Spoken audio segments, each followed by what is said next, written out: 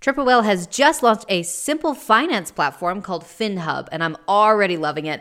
One simple dashboard for all the tools and accounts you're already using, so you can gain clarity with your consolidated data, your real-time cash flow, your accrual P&Ls. It's designed to help those brands that are built on Shopify to operate smarter. So go over to triplewhale.com and check it out. The surprising thing here is that 37% are actually seeking additional product information about what they already purchased.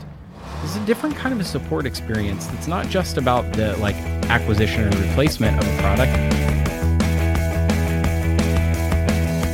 Welcome back to Pit Stop. Philip Jackson, host of Future Commerce Podcast, along with the Six Mattress co-host, which we talked about in the last episode. So if you want a little bit of a clue to what I'm talking about, make sure you go back and listen to the previous episode. But you're also the Chief Commerce Officer at RightPoint. Thank you. Glad to be back. We talked about different buying patterns in the last episode. Now we're going to talk a little bit about the strategy of friction and how that relates to customer experiences, whether it's good friction or bad friction, and really how customers are buying. Let me give you an example, because I think not all friction is bad. The thing I'd like to say is, a frictionless tire wouldn't go anywhere. You need a little bit of friction. We typically call that traction, right? But too much friction's bad. I mean, frictionless sex would be boring, but too much friction, youch. What we should be aiming for is the right amount of friction. And I think where the friction is very important in a customer relationship. Clienteling is a good example of good friction, right? So clienteling being, I'm forming a relationship with someone, and to form a relationship, we have to have a dialogue or discourse about, who you are and what you're looking for and, what your background is. And so you feel like you know this person and you've developed a relationship with them. I put this out on Twitter. Why is it that the same people who will tell you you need to reduce the number of steps in your checkout are also the same people who will tell you to put a 12-step quiz on your homepage of your website? And that's because they're both friction, but one is good friction and one is bad friction. In the checkout example, more steps in the checkout are providing speed bumps in front of somebody who's already made a purchase intent and is trying to carry out the action in the purchase. They've already decided what they want. Whereas on the other end of the funnel, good friction is, I don't know what I want yet, and I'm willing to endure a little bit of investment in our future relationship by spending some time here right now, letting you know who I am, what I'm looking for, and how I can be, how my needs can be met.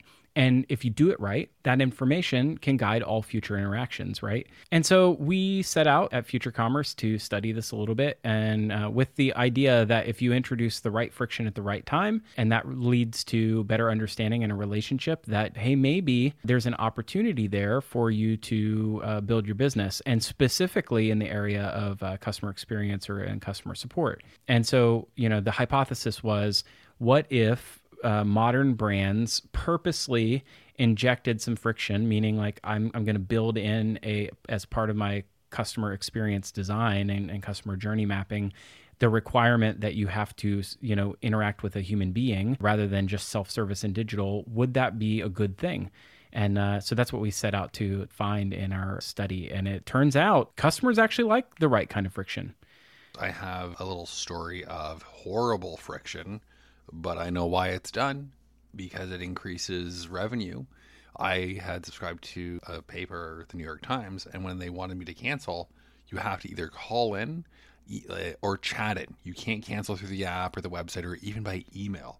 And so they add so much friction, and from a customer experience, it's just awful. But at the same time, there's almost, and this is the segue into the bad friction, where it's almost you go and ask a question on the support front, and maybe it's pre-purchase, and you just get a generic, check our FAQ. We've all had that experience, right? Another good example would be the bad retail experiences in maybe big legacy department stores, for instance, where even if you wanted to have a clienteling experience, even if you wanted to talk to a human being, there's not a soul around to be found. And even if you did find them, the likelihood of them being knowledgeable about the product is quite low. They're not there to be product experts. And I think that also is an element of bad friction. I think both of those examples really lead to our first insight that we found in the study, which is, What are the top 3 reasons for people that reach out to CX teams for post-sales? Well, there's the obvious ones, right? There's fulfillment issues like shipping and tracking, maybe a return or exchange, like a product mismatch. 50% or around about 50% of people are reaching out to a brand post-sales because they, want to know, where is my stuff, or can I get different stuff? But the surprising thing here is that 37% are actually seeking additional product information about what they already purchased. This is a different kind of a support experience that's not just about the acquisition or the replacement of a product. It's about, I need more information about this thing I already bought, because this is post-sales. And when you ask customers what their routine is around talking to customer service, 33% or 1 in 3 of them are interacting with a service team on a weekly basis. So what does all this mean? I think we just sort of dial it into, people really want a human interaction. Like, people want a human touch in this interaction, especially when it's post-purchase.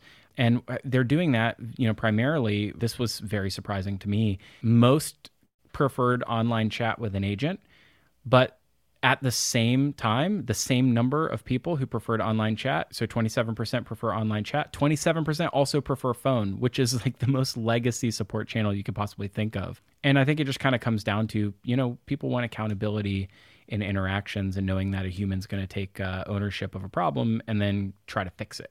The thing they want the most is an easy way to find how to contact a person.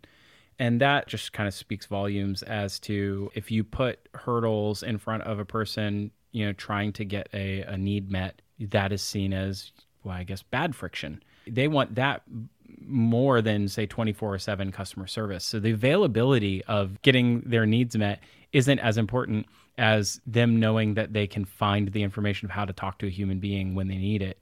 I love buyer psychology. Just as I say that out loud, I could talk about that all day. And I wonder if it's the total time it takes to get the action that you want. So if you want to talk to someone on the phone and it's 7:30 p.m. in the evening, you're willing to wait 14 hours until the next day at 9:30 in the morning to talk to a human. Because for you, the total time that you've committed is 30 seconds to look up the contact info and then another couple minutes to call and talk to someone, versus it's the fact that it's there versus the 24/7 live chat support, but it's not really live chat. It's an automated chatbot that they're trying to pass off as being a human being. Yeah, 100%. And that's those are not just bad friction, it's bad practice and in bad faith. And people don't mind a chatbot. They can sniff it out, man. No one's fooled. And just here's a very tactical takeaway. Just have a disclaimer when your chatbot pops up and say, we find that 70% of customers can receive an answer within 2 minutes in one of these 3 places. Positioning the wait time as, hey, while you're waiting for a human, there's a good chance that you can resolve it yourself here if that's what you're into. And it shows that you're trying to get your customer happy as fast as possible. So the other takeaway, or not the other because there are multiple ones, I'm just going to read the heading. Positive customer experience leads to increased revenue. Let's talk about that, because I don't know any brands, Philip. I've never come across one where a founder or a CEO says, I got to piss off my customers more. They're too happy. Too many 5-star reviews. It seems like a duh sort of a takeaway, doesn't it? Nobody's purposely trying to do a bad job or underinvest in a channel. You kind of work with what you have. And I think that, okay, if you were to just say, well, positive CX leads to increased revenue, well, duh. But let's take the data points here and let's map them back to the thing that we just talked about, which is 87% in our study. 87% said they feel more loyal to a brand or a retailer after a positive CX experience. Also, 51% shopped the site again, 37% spent more money. So let's take that for a second. Not only will they feel more loyal, they'll shop again. 1 in 2 will shop again. 1 in 3 will spend more money with that brand. But didn't we just say that the 50% of the reasons that people are reaching out to a brand after a sale was because of an oopsie? I don't know where my stuff is, or the stuff that I got isn't good. I want to replace it. when you think about it like that, those sorts of oopsie moments are an opportunity. They're friction for sure, but they're an opportunity for you to create increased loyalty. And so the way that you handle those interactions is more important than I think we're giving it credit for. And I don't think anybody's really realizing, and come back to the same data point, how often the modern shopper has to encounter CX engagement. Because 1 in 3 customers are interacting with a service member somewhere in some brand that they've purchased on a weekly basis or more often. I think that actually leads us very nicely into the last takeaway, which is, everyone's trying to invest in innovation. We've heard about conversational commerce, right? We've heard about, in-chat transactions. We've heard about getting agents to be able to add items to an order or upsell. We've heard about AR and VR or virtual try-on, all these things. The consumers in our study who said that they're likely to engage in those kinds of innovations are also the customers who said that effective CX or good friction is something that causes them to spend more or to frequent the brand more often. So your customers who are showing up in your support channels are the ones who are also the ones more likely to interact with these areas of innovation where, brands are doing everything they can nowadays to try to stand out from the next, because it's really hard to differentiate yourself in the Shopify era, right?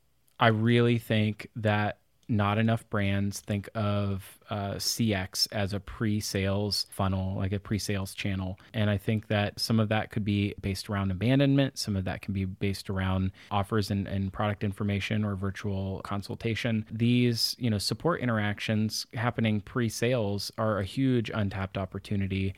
All right. Well, thank you so much for joining me. Where can people find the research? Where can people find more of you? Obviously, on the Future Commerce podcast, wherever they're listening to Pit Stop. Where else can people find you? Yeah, Twitter, Phil Winkle on Twitter, but Future Commerce is where you can find all this stuff. We decided many years ago that we don't want to report on the news. We want to make news. And so original research, and we disseminate that research through media, podcast essays, newsletters, and the like. And we're putting out content 5 days a week.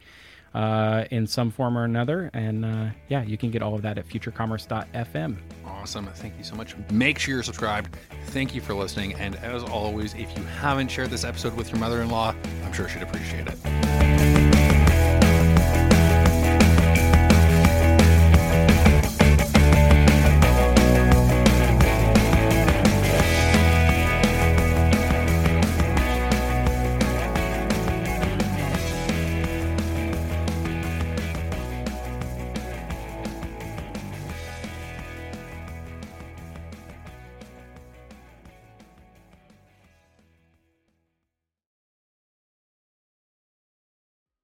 With 70,000 customers around the world and hundreds of 5-star reviews, it's no wonder why so many businesses choose Omnisend for their marketing automation. Here's a review from the Shopify App Store that I think said it better than I could have myself. Honestly, I don't think there's anything this app can't do when it comes to email automation marketing. I haven't been with them long, but it seems like whenever I try to do something a little bit more complex, Omnisend has the capability to do it. Their support is incredible. Thanks, Kara. I'm so happy that I chose this app over all the others. You won't be disappointed. Head to omnisend.com and see for yourself why so many brands love Omnisend.